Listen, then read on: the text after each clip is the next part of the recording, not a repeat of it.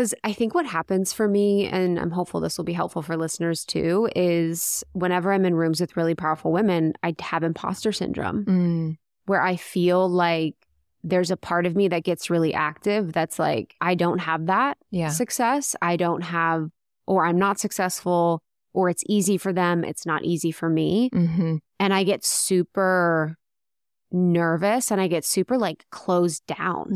I like shut down. So what would you suggest for me? I first off love that you'd say it's a part of you. Because then you know it's not the whole of you. And then you can see the part, because the part of you that is aware of imposter syndrome, or really comparison, because that's somewhat what it feels like. It's comparing, isn't caught in the comparison. So the fact that you can see it, you're already free of it. And to some degree. And so the mindfulness is really helpful. And I think that that's normal, especially with online. And every time we're moving towards what we want, we're growth oriented, there's going to be parts of our lives that we haven't fully developed yet because we're focused on one area. But if we're caught in an identity around it, we further loop in it.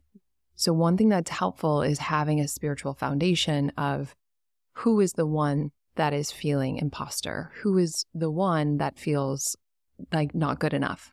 I remember social media is a great place to get free. So I remember I took a piece of pen and paper and just opened my social media and I started scrolling mindfully to see what got triggered inside of me.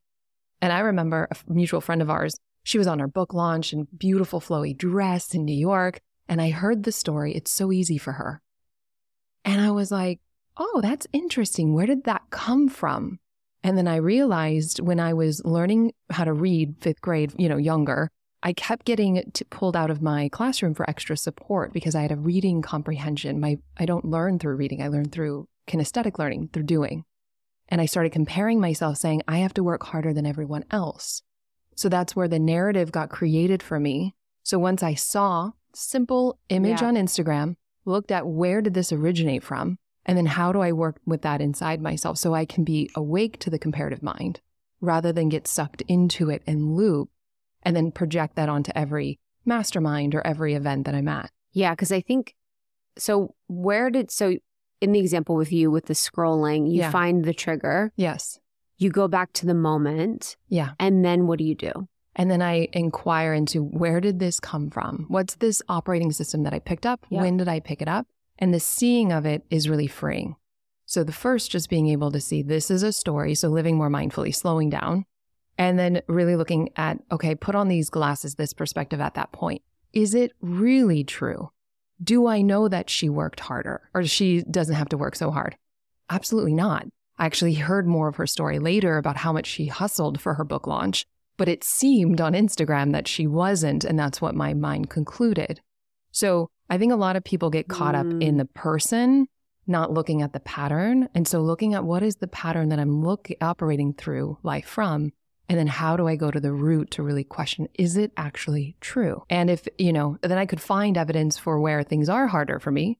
And I could also find evidence for where things are easy because the mind's not that intelligent. So you tell it a story and it starts to find the evidence for why that's true. But you can flip to the exact opposite and it'll find evidence for how that's true. It's like, well, yeah, I'm gifted in these ways and I have challenges in these ways, but it doesn't mean that I'm going to unconsciously go into, I'm not good enough or they're better or I should be further along because I've started to wake up to those trances of thought. Yeah, I think I'm starting to wake up to it. It's like I finally am seeing myself as separate from that type of experience, but it's like it still can sort of take me down. And I'm kind of in the position where it's like, I want to bring loving kindness to that part of me that feels never enough, that feels unsuccessful, that feels like everyone else is further along than me. But I also am like sick of it. Yeah. Do you know what I mean? I do. What's that balance between having loving kindness for the parts of us? Yeah. But then also being like, but I want to be done with it. That's right. Yeah. I think sometimes we can know it conceptually. Yeah. And then there are other times where we feel it, we live it. And so just to backtrack, I think there are 3 stages of awareness, which might help orient a little bit. Yeah. So the first stage of awareness of a block, it would be really not being aware. It's more of like unconsciousness. So ignorance is bliss. People that are ignoring, maybe avoiding through addiction or whatnot. The second stage is when you start the personal development work and you're like, oh my God, all I have is blocks. And you just start waking up to the conditioning that's been driving you. And it's almost like, oh my God, it was easier at stage 1, but I'm in stage 2. So this is where we're just overwhelmed with different things that we're seeing. Stage 3 is having awareness of the blocks, but knowing that there's space between you and that block. You seem to be at stage 3, but you want to integrate it deeper in your body's knowing. Yes, because it does feel, just on that point, feels like it's my brain going to like a muscle memory. Yes, it's a habit. Yes, and I can feel it in my body. Yes, okay. The way that I work with people is 5 levels of change. So some people are really heady. They stay in their mind to avoid feeling something. It doesn't work because it just postpones it. Other people are the soul deep divers and they just go to do the personal development work, but they get lost in their emotions on spin cycle. And so helping people understand how they orient is supportive of them knowing different tools that will support them at different times.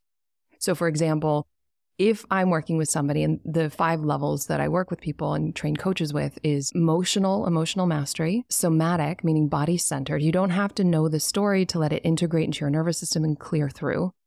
So you feel it as a sensation, not a story. You can do mindset work, mental, the unconscious programming, and then behavioral. Sometimes people literally, like 20% of the work is you just need some strategic change.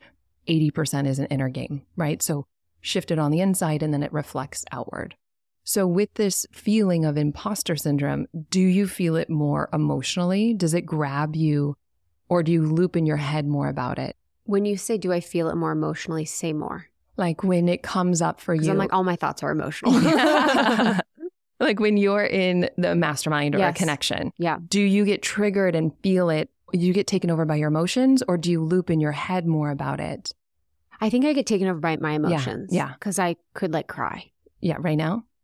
No, okay. Probably. If I thought about it enough, I probably could. Okay. But I think in those situations, I don't know what it is, but if it comes to me or if it's my turn, it's like to speak when I'm in with powerful women, when we're talking about business. If we're talking about anything else, I'm all good. Like I can crush, but it's like I will feel like like I want to cry. Yeah. And my heart just opens. I love you so much. Love you. And I would love, if I'm ever in a situation, that you speak your vulnerable truth when you feel safe to do that.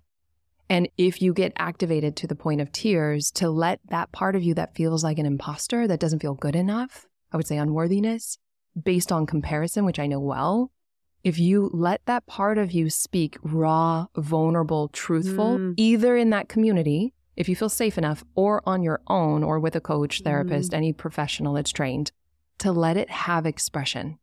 So as you let that part, as if it were a child learning to speak, ironically, it coming up and out is what, and doing it with presence and acceptance is what transforms it. So if you judge it, if you identify with that part, then you're stuck with it. So emotionally, and part of my methodology is about letting this part of you come up and out with full presence. So it's about essence, the truth of your being, embracing ego. So otherwise it's ego on ego. If it's psychology on psychology, it's not going to work. There's a higher dimension of presence on board that can start to welcome this younger part that was misunderstood, that is buying into stories about who you are and what you're capable of. Then you become this unconditionally loving parent, you could say, but really on a spiritual dimension, it's just the presence of your being. And that's what integrates it. And then you no longer keep looping in it unconsciously. Thank you so much for tuning in to Morning Microdose by Almost 30. We hope you enjoyed waking up. As always, we encourage you to take what resonates and leave the rest. If you enjoyed this trip, tune into the full episode on the Almost 30 podcast. All episode information can be found in the show notes. Make sure to subscribe, and if this becomes a part of your morning routine, be sure to share it with a friend. We have new inspiring doses Monday through Friday. Follow us on Instagram at Morning Microdose, and follow Almost 30 at Almost 30 Podcast. Thanks for listening. We'll see you in the vortex.